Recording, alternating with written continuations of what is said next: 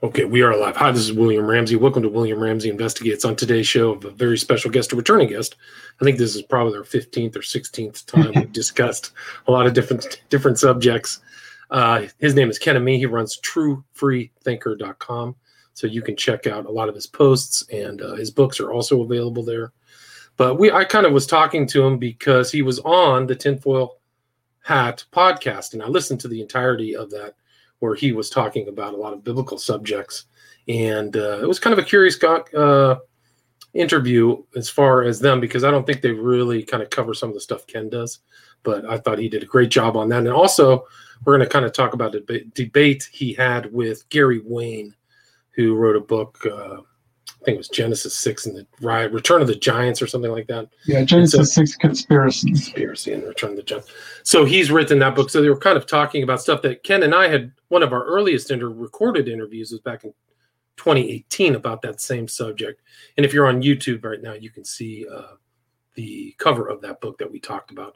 And it really is this dispute is, did the Nephilim survive the flood? And we talked about somebody, unfortunately, Rob Skiba has passed away, who made it kind of a central theme in his theology, was this kind of Nephilim concept that supposedly goes through the Bible, but as Ken knows and has taught me, there really aren't that many references, and it's not that prevalent, unfortunately. But some people have made stuck their flag on that belief and have influenced a lot of people. And I think Ken uses the right term, which I agree with. This is pop Christianity, or kind of pop theology, but he can talk more about that. So Ken Ammi, are you there?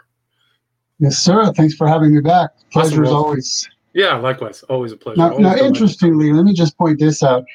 I just emailed Gary Wayne today to see if he wanted to do another discussion on angelology, because the book you're showing right there, it's just about the angel view of Genesis 6, and he and I agree on that. So we weren't discussing that, except that he uses the phrase seraphim angels, which is just a category error. There's no such thing.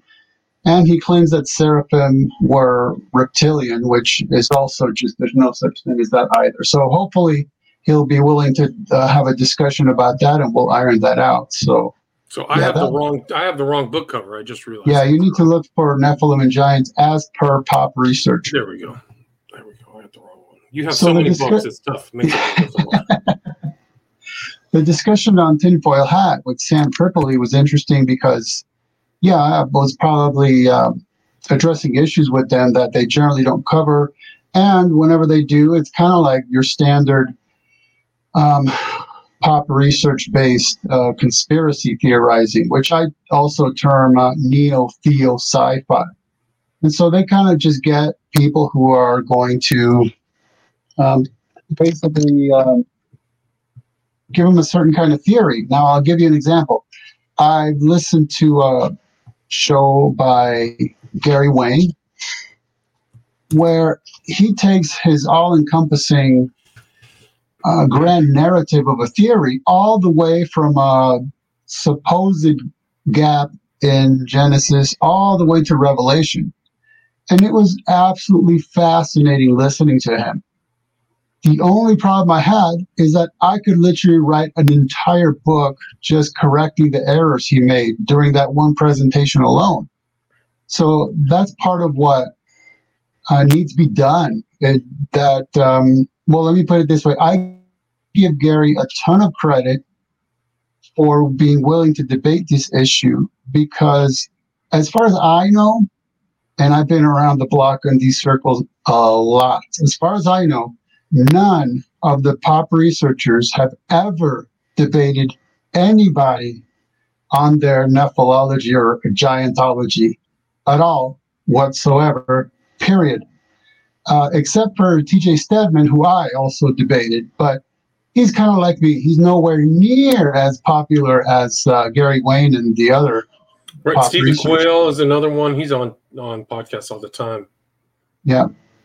And so I give him credit for that much. And whether it would be or somebody else, I think we need to start pushing back on these guys that literally make their living off of weaving tall tales, and asking them, or if not demanding, that they actually lay their ideas out and where they can get some pushback or be challenged. Because I'm realizing the more popular a person becomes, the more they are invited to present lectures, the more they're invited onto all these shows. But it's in the format of a platform for them to just say whatever they want, completely unchallenged, and that's the end of it. So that's why someone like Gary can give a whole talk and sound really, really fascinating and like he knows what he's talking about. There's a lot of areas, of course, that he does know what he's talking about. But it's a different ballgame when you have somebody live sitting in front of him saying, well, hold on a second, what about this? So I'll give you probably the gigantic conclusion that came about from the debate. He was referring to Nephilim as giants. He was referring to King Og of Bashan as a giant. And I just simply asked a very, very basic question. How do you know how tall they were? And he had to admit that he didn't know. So then I just made a very, very basic point. Well, then you can no longer call them giants.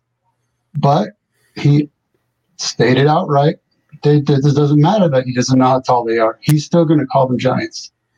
So, I mean, that's really unfortunate that you could have such a big, that's not like abstract theology there. It's just very, very basic stuff.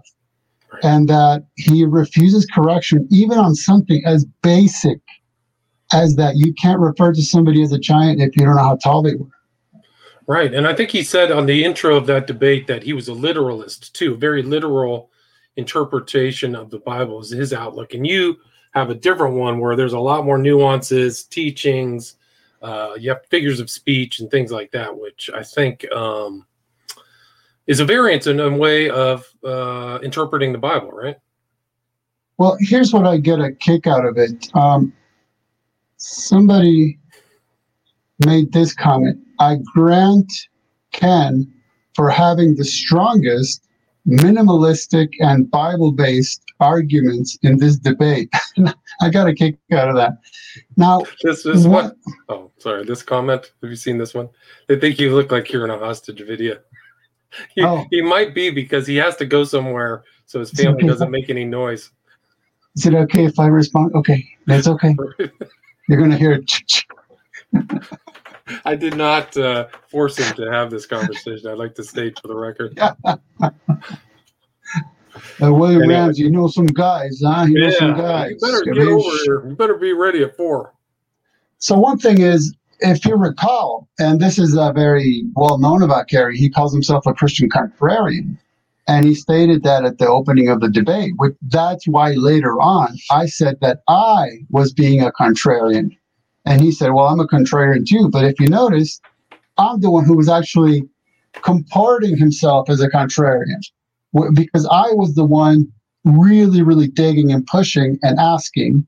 And it seemed like he was really just taken aback. I came this close to asking him live right then and there if he's ever had his views challenged, because it seemed like he was taken aback just because I was pushing back and asking questions. I mean, honestly, that's what it seemed like to me. And that's why I'm saying guys need to be biblically. But the thing about his view of the Bible, I don't know if he's straight up strict King James only, but it certainly appeared that way because no matter what we were talking about, he would base his views on, well, the King James says this, the King James says that, the King James says the other. So that may be part of the issue that he's having is stuff like, well, the King James uses the word giant, and we know today that's one of the issues, right? We know today how we use that word. You know what I'm getting at, right? Right. So I was pointing out. So let me put it this way: something that anybody who's reading on giantology or nephilology needs to do is to notice that the pop researchers tend to use the word giant without ever defining it, and they'll use it to imply different things without letting the reader know along the way. By the way, now I mean this, now I mean that, now I mean the other. Which is why I actually urged Gary during the debate, please don't use the word giant. Just tell me what you're talking about, right? And so the issue became that, for instance, I can think of 5 or 6 different usages of the word giant, right? It can be symbolic, like, I don't know, Sure. Elon Musk is a giant of business. Right. Well, you don't think there's anything unusually tall about him. It's just, right? Some people mean subjectively unusual height. How subjective? Well, it's vague and generic. Some people mean inches taller, some people mean feet taller, some people mean entire body lengths taller. And then biblically, if you're appealing to the word giant, you're either talking about Nephilim or you're talking about Rephaim. And in the Septuagint, maybe you're talking about Gibborim. So Right. how is the average reader or listener supposed to know which one of those you mean when you use it? Right. So that's another area we need to push back, is to constantly ask, what do you mean by giant? Now, it turns out what Gary meant is subjectively unusually tall. So when I was pushing back a lot, on that may be the strictly modern English usage of that word. It's not the original meaning or definition of that word, because it comes from the Greek gigantes or gigas. Now let me point something out that's really interesting here. I was looking at the Douglas Harper online dictionary of etymology. Okay, that's not written by like an anonymous teenager in their mother's basement. Okay, this is academic. And for the word giant, this is part of the etymology it gives. The Greek word here talking about gigantes or gigas. Okay, the Septuagint uses gigantes. The Greek word was used in Septuagint to refer to men of great size and strength, hence the expanded use in modern languages. In the English, very tall and unusually large person. Okay, now let's digest that for a second. So it's telling us that the way that the Septuagint used it was to identify men of great height or men of great size. And that's why in English today, it's used very tall, unusually large persons, which incidentally is what I was explaining to Gary. The English word giant comes from gigantes or gigas, but since we were doing a Bible debate, Bible-based debate, then it's gigantes in any case. Now, the Septuagint uses the word gigantes of Nephilim and of Rephaim and of Gibborim. Right. So 3 different types of personages. Well, right? yeah. Now, let's start there. Those are very different words, right? Nephilim, Rephaim, Gibborim, right? Nephal, Rapha, Gibbor. It'd be very unusual in a language that 3 very different words actually mean the same thing. But let that go for a second, because the point isn't the Hebrew, really. It's the way that it was rendered into Greek, not even translated, rendered into Greek. And I hope we understand that when it comes to translations, there's such a thing as formal versus dynamic translations. So a formal translation would be like word for word, very literalist, even if it makes the reading a little difficult because it's being so literalistic.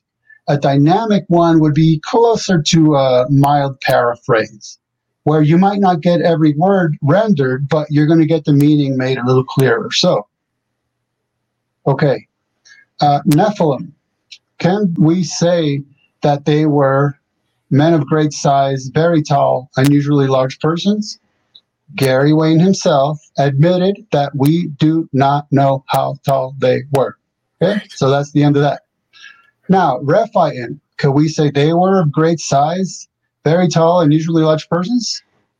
No. Well, King Og of Bashan was a Repha, and Gary Wayne admitted that we do not know how tall he was. Now, you have subgroups of Rephaim, such as the Anakim. So think about it like a tribe and a clan, right? What we're told about the Anakim in Deuteronomy 2 is that they were, quote unquote, tall.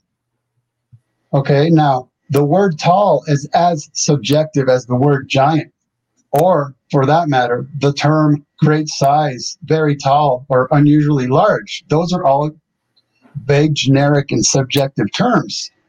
So this is the key, is the cultural context and the historical context and the anthropological context, which is that they were tall compared to the average Israelite male of those days, who was around 5 feet, maybe 5'3".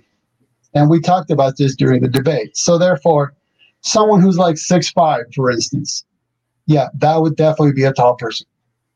No. So you see how subjective. Now, Right. what about Giborim?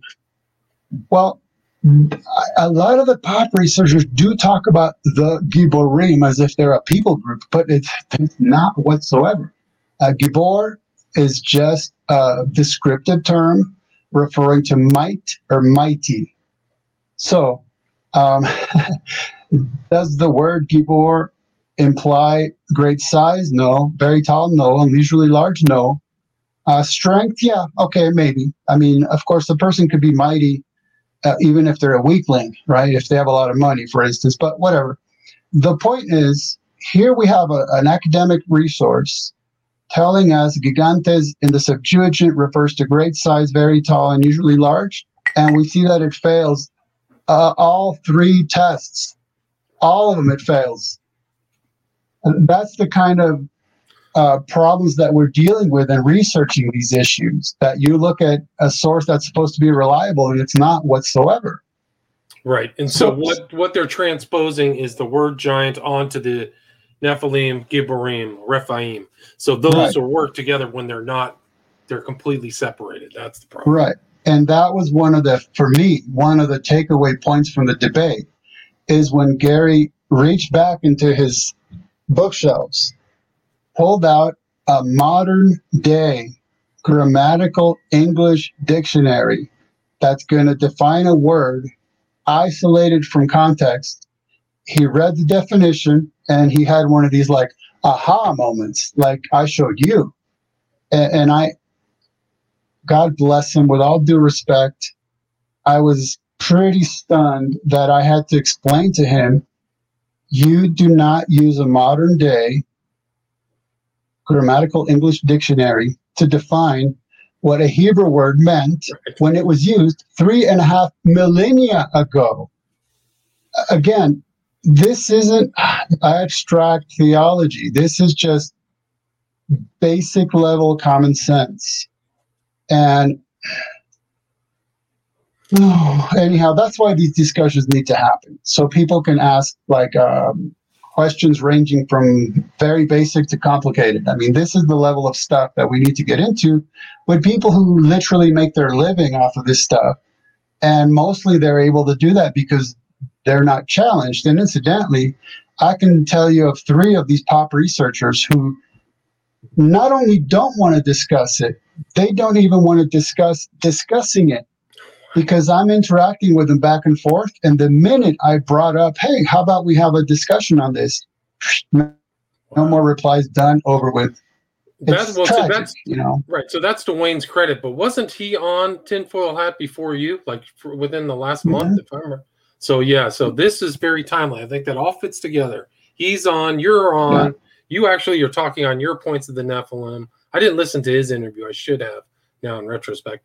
But your debate then fits 1, 2, 3. It fits together to have all those together. But see, he wasn't on there to be challenged. He was on there just to have his spiel. Just like me. When I was on Tinfoil Hat, I wasn't there to be challenged. I always asked questions, but it was more like so they could see what I thought about something. Right. But there's definitely huge distinctions between a guest and a debate. Like if you invite somebody on, it's like inviting somebody to your house. Be nice. Incidentally, yeah, that was my experience with the atheist David C. Smalley. we were having an interview. He was interviewing me, but very quickly I figured out, wait a minute, he's not just interviewing me, he's actually arguing against me. And that, in my mind, that now it's a whole different ballgame. Right. So he didn't tell you that. It was an interview, but then it was, Yeah. And then I started pushing back, and boy, he did not. He became like increasingly emotive, increasingly incoherent, and ended up running away straight up. I have a list. I've been doing interviews for like 11 years now, being mostly being interviewed, not interviewing people. I've got some good stories. I walked away from an interview last month. The guy started, I was actually the guest. I was actually the interview, and he was the guest. He talked most of the time. I was like, is this the relationship? And then I had an interesting one with Truth Frequency Radio. It was Gio and his girlfriend, and I was talking about Prophet of Evil back in 2010. And they ambushed me with E.A. Koetting of Become a Living God. Do you know who that is? No. Okay, well, it's good that you don't. He's a Satanist. He was also an ONA member, but his information, somebody took that, was on his message board, E.A. Koetting's, just this year, and I wrote about it in Global Death Cult, and he murdered two women in England. Yeah, so real bad, but it was interesting. That's how many interviews I've done, but they ambushed me with somebody, which it's really something else. And I think that interview, I've tried to get a copy of that interview. I can't find it. So if anybody out there can find Truth Frequency with William Ramsey and E.A. Koetting, I'll give you free books if you can dig that one up from 2010. Well, because it's actually a very important historical moment, because Koetting it's not his real name. I think his name's like David Lawrence, but he got kicked off of YouTube, and he's getting kicked off of social media because of what his influence was. Wow. Anyway, sorry, that's kind of a digression, but I think that it is interesting in the kind of new media how a lot of people don't do debates. There's a very passive thing of an interview, a guest, and right. I just did one with Roberta Glass, kind of analyzing Amanda Knox being interviewed by Rogan, and wow, you can listen to that too on my show, but that was a really fascinating one. He was very passive. Anyway, yeah, you want to take some questions? Are you ready for questions? Okay, so I'm going to pick one I saw that was interesting. Yeah, please do. Go ahead. From Bear Tuchus. Okay. It says, what about giant elks, giant sloths, giant reptiles, and half-meter-long dragonflies? Isn't that proof that the world used to be weird in a way some time ago? Now, let me point out something I had to point out during the debate, which is just because I'm pushing back doesn't mean I don't believe anybody who's taller than average has ever existed. I mean, who would even conceive of denying such a thing, right? But the point was that if Gary Wayne is going to make his living off of claiming that it's theologically accurate to refer to the Nephilim and Og as giants, and all I did is ask him how you know, and he says, I don't know, but I'm going to keep doing it, that's a whole different level ballgame. And so my point was, I also can't say how tall they were, because I also don't know. Nobody does. So what if they were like, whatever, let's say he was average, he was saying maybe 13 feet for Og. My opinion would be good for Og, good for him. I hope he enjoyed it. I mean, I don't have no problem with that whatsoever. I don't believe it because we don't know it. But my point isn't just to deny it. My point was that if we're going to say something, let's make sure we can back it up. And what we saw more so than not is that Gary was just unable to. And it's not just me saying that. You can watch the debate. So then what about, it is true, of course, that we find various very large animals in what we would call pre-flood. So, for example, there's some very, very, very large dinosaurs. But the average dinosaur size was that of a sheep. There was just a few that were very, very large. And so I do think that due to barometric pressure, which means increased oxygen, that some animals were supposed to be able to grow a lot larger. So does that mean that everyone from Adam down to Noah was on average a lot larger than we are? Maybe, maybe not, but we just don't know. We can say it's a possibility, but we can't say it was the case. See, that's where I'm at, is sure, I don't mind speculating as long as we admit that's all we're doing from whatever level that we're, yeah. Sorry, there's a better one. This is, Yeah. it's what, conspiracy or coincidence? Is that the name of the host? Jack? It's, yeah, Jack, conspiracy or Jack, Jac is the way he spells it for his show. Okay. So anyhow, that would be my answer, is that's the bottom line. We don't know. Maybe so, but that's all we can say as far as I know. Did you happen to hear his interview on Tinfoil Hat? I don't recall, because I've actually been listening. I mean, okay, I've read a lot of Wayne's articles. I read his book. I've listened to a lot of his videos, and recently, of course, just to prepare for the debate, I listened to quite a few more. So which, I don't know. I just grabbed the ones that seem most relevant and listened to them. So I don't quite recall if I listened to that particular. It was you. I think it was fairly new within the last couple of months. So because I didn't, I need to go back and listen to that. But I mean. But see, now you can listen to it with new ears, and you'll be able to pick up a lot more of, wait a minute, he's just asserting that. Wait a minute, he already claimed he didn't know, but he's playing it off as if he does anyway. Now you'll be able to be a lot more conscious of what's going on when he speaks, which is that he sounds great, and he does. He's a great storyteller. There's no question about it. But if he were to just tell us, look, I'm making up fiction, that'd be awesome. But unfortunately, he claims to be doing serious Bible-based theology. And so that's when people like me need to push back and say, well, okay, let's talk about this if anyone's willing to. Right. So they've gotten away with it for a lot. And like you said, I mean, we can go back to the cover of your book. There's a lot of people, found these foundational things of the Nephilim surviving the flood with no evidence, right?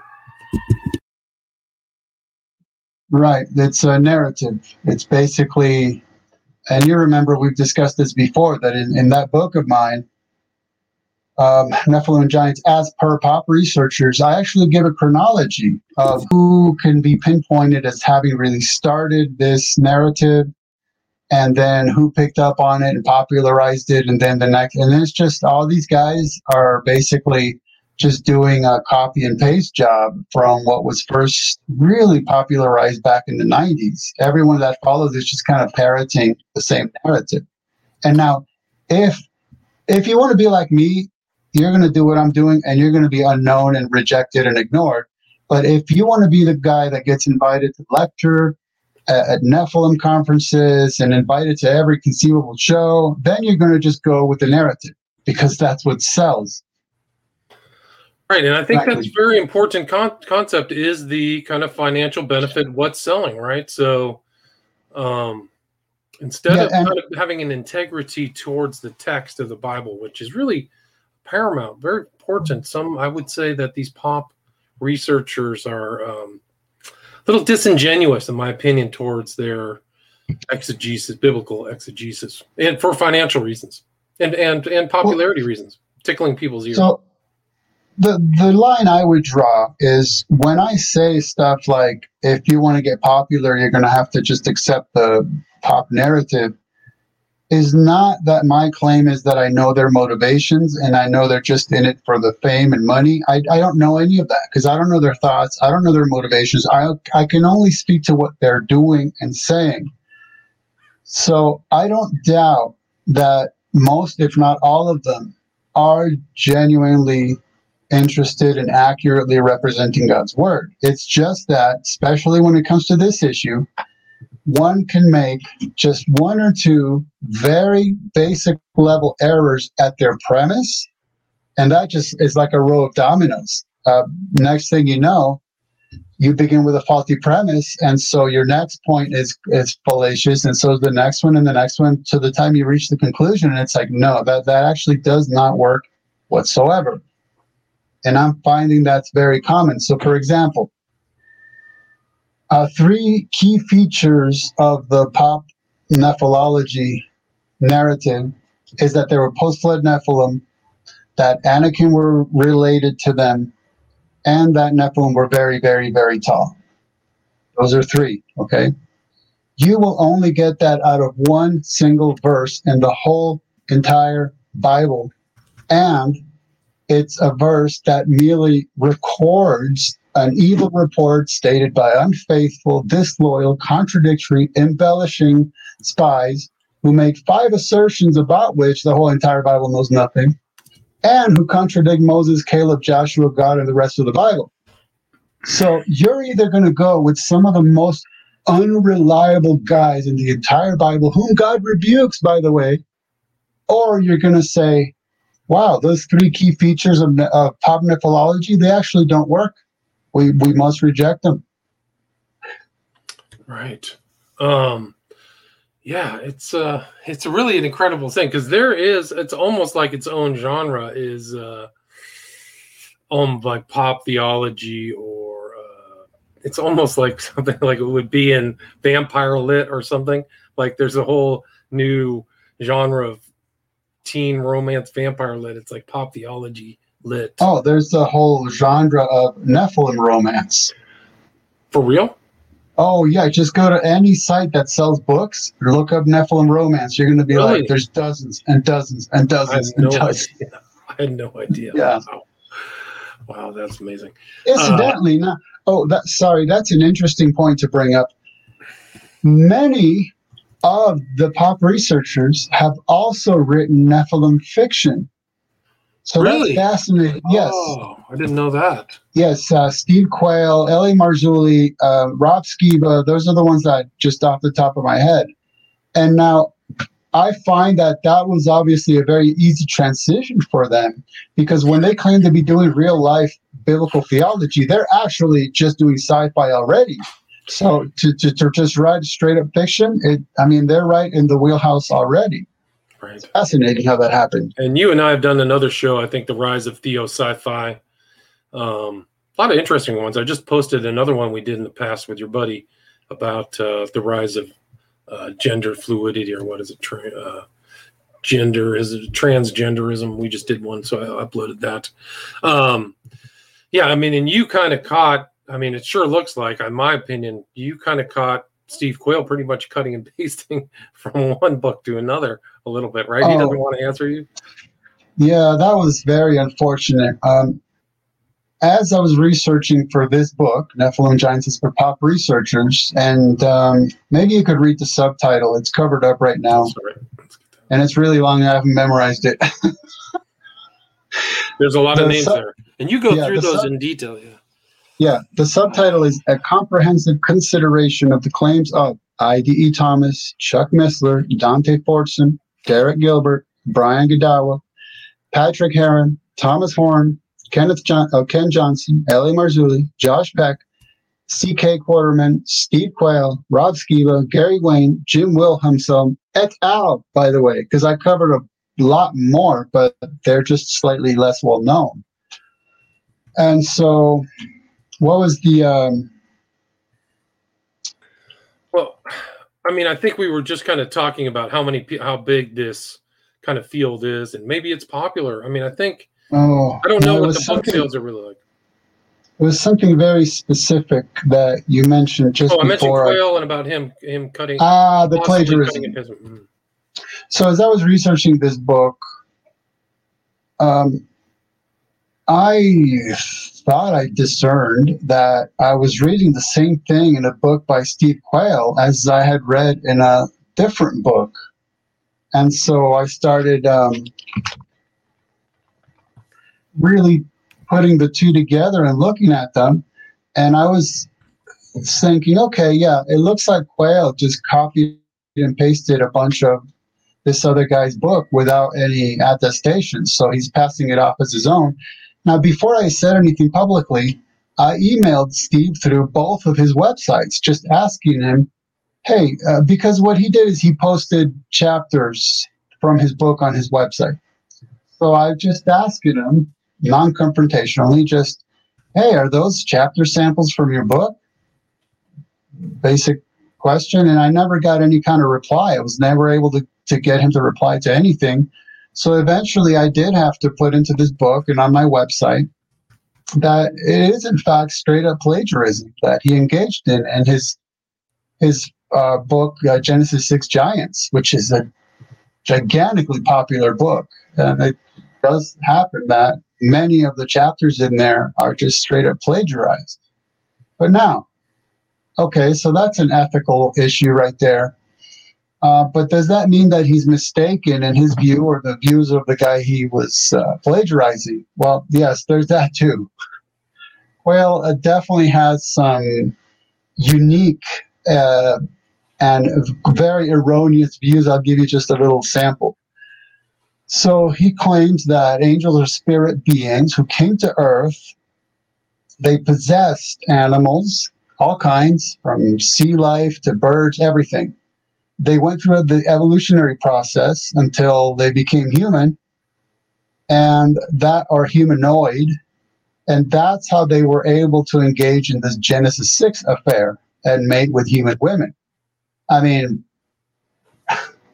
that doesn't work on so many levels, not logically, no theologically, not biologically. It just doesn't work on any conceivable level, but that's the kind of stuff that he's teaching. Right. So he's out there teaching that stuff. I mean, and he's not, I mean, I don't think, I mean, just like your book shows in its title, you can't really, I mean, you can, but he's one of a group of people having this theme, their Skiba and things like that. So, and so you can go ahead. Now, what would be interesting is if people go to all these pop researchers, and when they start teaching about how Nephilim and Og were giants, don't bring my name up. Just say, hey, Gary Wayne claims that we don't know how tall they were. Now, that would be really interesting. Because then it's kind of like when Paul was in, the Apostle Paul was being questioned, and he discerned that some of the rabbis were Pharisees and some were Sadducees. So he kind of threw a bomb in the middle of them and had them fight it out. It's like, yeah, I don't have anything to do with this. Just tell them, hey, Gary Wayne's the one claiming that we don't know how tall they were. So now you pop researchers can fight that out. Just an idea. No, I mean, it'd be interesting to see them fight amongst themselves, or at least, have a debate amongst themselves. But yes, I think that's a very dicey proposition within Christianity, is to ruffle feathers with other Christians. So I think a lot of people might be hesitant about doing that, I would say. Myself included. And there's kind of like this team kind of spirit within Christianity is like, you don't want to insult him because he's part of the brotherhood. And, we're not as hair splitters about theology, which we should be. I mean, about proper doctrines, I think. Of course. Especially for a seasoned Christian, it's vitally important. I mean, for some people, knowledgeable Christians, there's not as much of an excuse as opposed to a milk drinking one. But now, if you recall, if I screen share, would you be able to hear a video? Can you send me a link? Yes. Because then I'll pull it. Can you put it in the chat? I will. Okay. And I'm only doing this just to show that to what level Gary took it, and my reaction, which was like, oh no, there's no need to go there. And then one of his fans emailed me basically saying the same thing that Gary said during this clip, which is that I'm denying the Bible. Oh, wow. That's pretty listen carefully to what Gary says. Let me see if I can get the volume up here. And watch Jack's face, by the way. Watch Jack's face. That's why. Okay, you ready? I'm going to turn it on. It's one thing to dismiss the idea, and you have the choice to not accept what it says in the Bible. I get that. I'm not here to argue beliefs. Oh, that is an absolutely uncalled for statement. That's not the least bit helpful. We're sharpening iron with iron. We agreed about that ahead of time. It's one thing to dismiss the idea, and you have the choice to not accept what it says in the Bible. I get that. I'm not here to argue beliefs. Oh, that is an absolutely uncalled for statement. That's not the least bit helpful. We're sharpening iron with iron. We agreed about that ahead of time. It's one. So my issue was that he got to the point where he's telling me I'm not accepting what it says in the Bible. Oh no. This was I'm not accepting what Gary is saying. Or his misunderstanding of the KJV, but that I'm not accepting what the Bible says. I trow not. No. That was just, like I said, uncalled for. That was just way beyond the fact that we were supposed to be having a civil agreement. And then one of Gary's fans emailed me to tell me that I doubt the word of God. Again, no.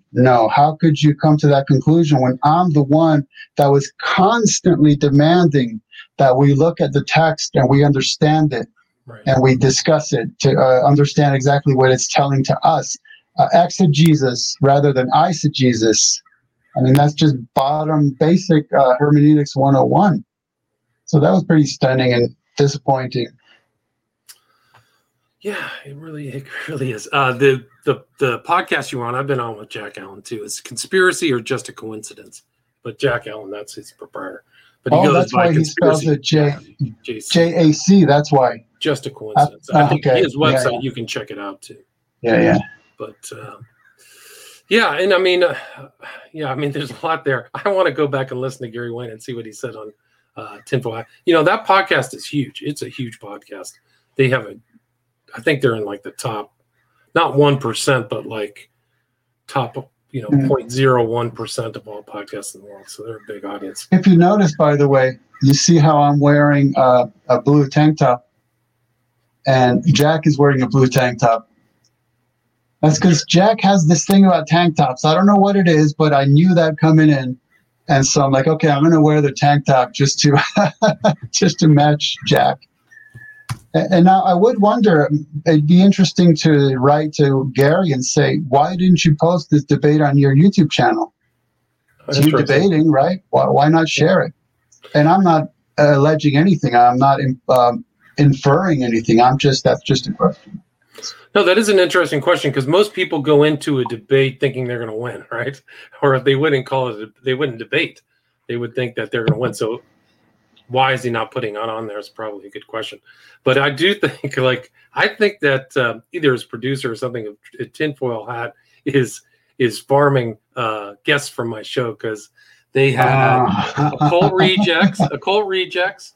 Then they had you, and then they had Derek Brose, who I talked to about Epstein before the Epstein story broke. I kind of tracked him down and harassed him into coming onto my show, but he was on just after you, I think. So I don't care. I think it's great. Good for them. Cult rejects are really interesting. They're doing a lot of great research. Well, they need to give you a little cut of the loot, huh?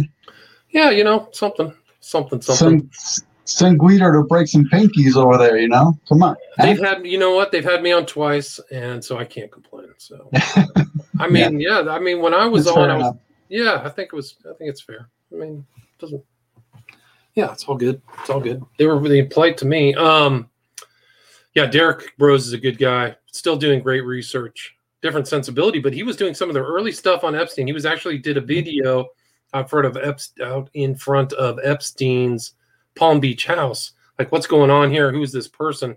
Really before the story broke. And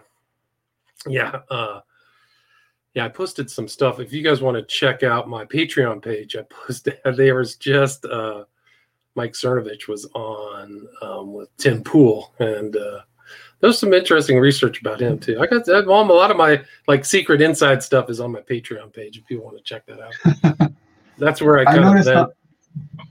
What's that? I noticed in a lot of your interviews, you end up telling the person you're interviewing, I'll tell you about that off the air. I got a lot to tell you about off the air. I was going to mention my Tom Horn story. Okay. I'll stand by afterwards. Out there. Maybe I'll go post it on Patreon. What's that? Yeah, I'll stand by when we're done recording. Dude, I'll tell you. I've hesitated telling you before, but I will tell you. I will tell you off fire. Anyway, I kind of took it off Well, I would just say this. Okay, so it's easy for me to sit here after the fact and have my say about Gary. I'll just say this much. He is obviously well researched. There's just no question about that. He knows not only the biblical material, but the apocryphal material, the pseudepigraphical material, and the mythical material from various cultures around the planet. He's very well knowledgeable about all of that stuff. There's no question about it. And if he could just clean up a few of the fundamental errors, he'd be a force to be reckoned with, truly would be. So the problem that I'm seeing right now is, remember we talked about a keyword-based theology? What based theology? Keyword-based theology. Right, a keyword, right. So I mentioned that during the debate, that's one of Gary's errors. He'll go to, let's say, the way I would do it is blueletterbible.org. You look up a keyword, you see every verse in the Bible in which it appears, and then you just string them together into a narrative, regardless of the context from whence they came. And that's just illegitimate. And so my issue is partly that he'll come up with these narratives just based on chasing a word around, like the people who chase the English word giant around the Hebrew Bible. That also doesn't work. And then my issue with going what I would call cross-cultural. So let's say that we're talking about Nephilim in the Bible, and then we start plugging them in to whatever it is, Norse mythology or Central American mythology or mythology from wherever it might be. I don't doubt that we could possibly do that, but my concern is when you go cross-cultural like that, there's a tendency to water everything down so that it makes it easier to connect things. And so you can come up with a fascinating narrative that seems to plug all these together, but there is that tendency to do that based on watering things down, or in this case, referring to Nephilim as giants, even though you admit that you don't know how tall they were, but you're going to keep calling them giants anyway. So now you can go to Norse mythology and plug them into quote unquote giants over there, right? See, right. You see how it works. Right. But if you're not aware, if you're not really dissecting this stuff at a minute degree of detail, then you can see how it's easy to just kind of absorb it. You know, you're listening to somebody who knows his stuff, and wow, it's really engaging. It's really easy to kind of be taken by the narrative. And so one thing that I should point out, and this I believe is actually accurate. So it is a fact that these various cultures around the planet, in the most ancient accounts that they have, they do hold to some version of an original garden where life was created, and then a flood, which only a few people survived, and then aliens or angels or gods mating with human women, creating hybrids. Yeah. And so to me, that would be because before the Tower of Babel event, humanity lived in relative proximity, right? After the Tower of Babel event, humanity spread out across the earth. Well, they would have taken with them what was then just shared and commonly known history. But with time and usage and retelling and augmentation, that's what came to be called myth and legend. So that's why you have these basic elements that are all shared, even though each culture ended up just doing whatever they wanted with them in terms of making it their own. Right, and I think there's like 28 different flood narratives from all over the world of a great flood. I believe there's, from what I recall, there's around 300. 300, okay. Well, you might have a better source than me. I'd like to check that out. Yeah, I mean, I think also one of the thing about the pop kind of theology is it kind of takes away from the New Testament narrative, kind of the central element of Christ. So it's almost like you're putting in this kind of mythologized sci-fi theology that is a distraction from the centrality, I think, of really the Bible. I mean, from a Christian perspective, the Bible, which is the birth, divinity, and death of Christ, and the teachings that left after he left, and then that Paul talked about in Peter. So I think that there's a ear tickle that is it's unhealthy. I think it's unsubstantive too. I think so. I think that in my regard, that's kind of was my kind of skeezy kind of hesitation from really ever getting into that kind of non-biblical mythologizing. Right. I'm not a fan of it. Yeah. Now, someone is making an interesting point. Do you mind if I do please go. Please. Do a miniature Bible study? Do it. So Sarah Connor is saying, I know they use that scripture a lot. They were on the earth before and after the flood. Okay. Now, here's what's interesting. You will hear people refer to it exactly that way. But you know what? There is no scripture that says that Nephilim were here before and after the flood. That's the way it's put when you're trying to sell a narrative. What it states, and here in Genesis 6:4, is there were Nephilim on the earth in those days and also after that, when the sons of God came into the daughters of men and bare children to them. It says nothing about the flood in that verse. That's just being inserted by the pop researchers. And in fact, that's verse 4. The flood isn't mentioned for the very first time until a full 13 verses later, verse 17. But then, okay, what does it mean? They were in the earth in those days and also after that. See, when your mindset is to go with this narrative, then after that has to be after the flood. But let's see what the text itself is telling us to understand, because the text tells us exactly what it's referring. So they were in the earth in those days and also after that, when the sons of God came into the daughters of men and they bare children to them. So those days were when the sons of God did that, right? So the question is, well, when was that? Well, verse 1 told us, when men began to multiply on the face of the earth and daughters were born unto them, that the sons of God saw the daughters of men, that they were fair, and took them wives from all which they chose. So then the question becomes, well, when was that? Well, I have no idea. I mean, it might have been as early as when Adam and Eve's children started having children. But the point is, that's those days when they initially did that. And so when is after that? That's after they first did that. That's it. It means they did it and they kept doing it. But that was all pre-flood. We have 5 statements in the Bible that affirm that only Noah, his family, and some animals survived the flood. So that's it. They did it initially and they kept doing it, but the flood brought it all to a complete and final end. And if you say, well, okay, they didn't survive, but they made it through genetically or they returned. Well, guess what? Those are also things that are unbiblical. And on top of it, if you are of the mindset of claiming that the flood was about God ridding himself or the world of Nephilim, and then you also claim post-flood Nephilim, you're implying that God failed. What, he couldn't get the job done? Really? Like they found a loophole he missed? I trow not. Right. I mean, that's really the problem. It's pretty clear. I mean, I don't think there's a lot of, confusion. There seems to be confusion, but there doesn't seem to be any unclear thing in the biblical text about that. So, you have somebody here was interested in reading your books. Where's the best place to get your books, Ken?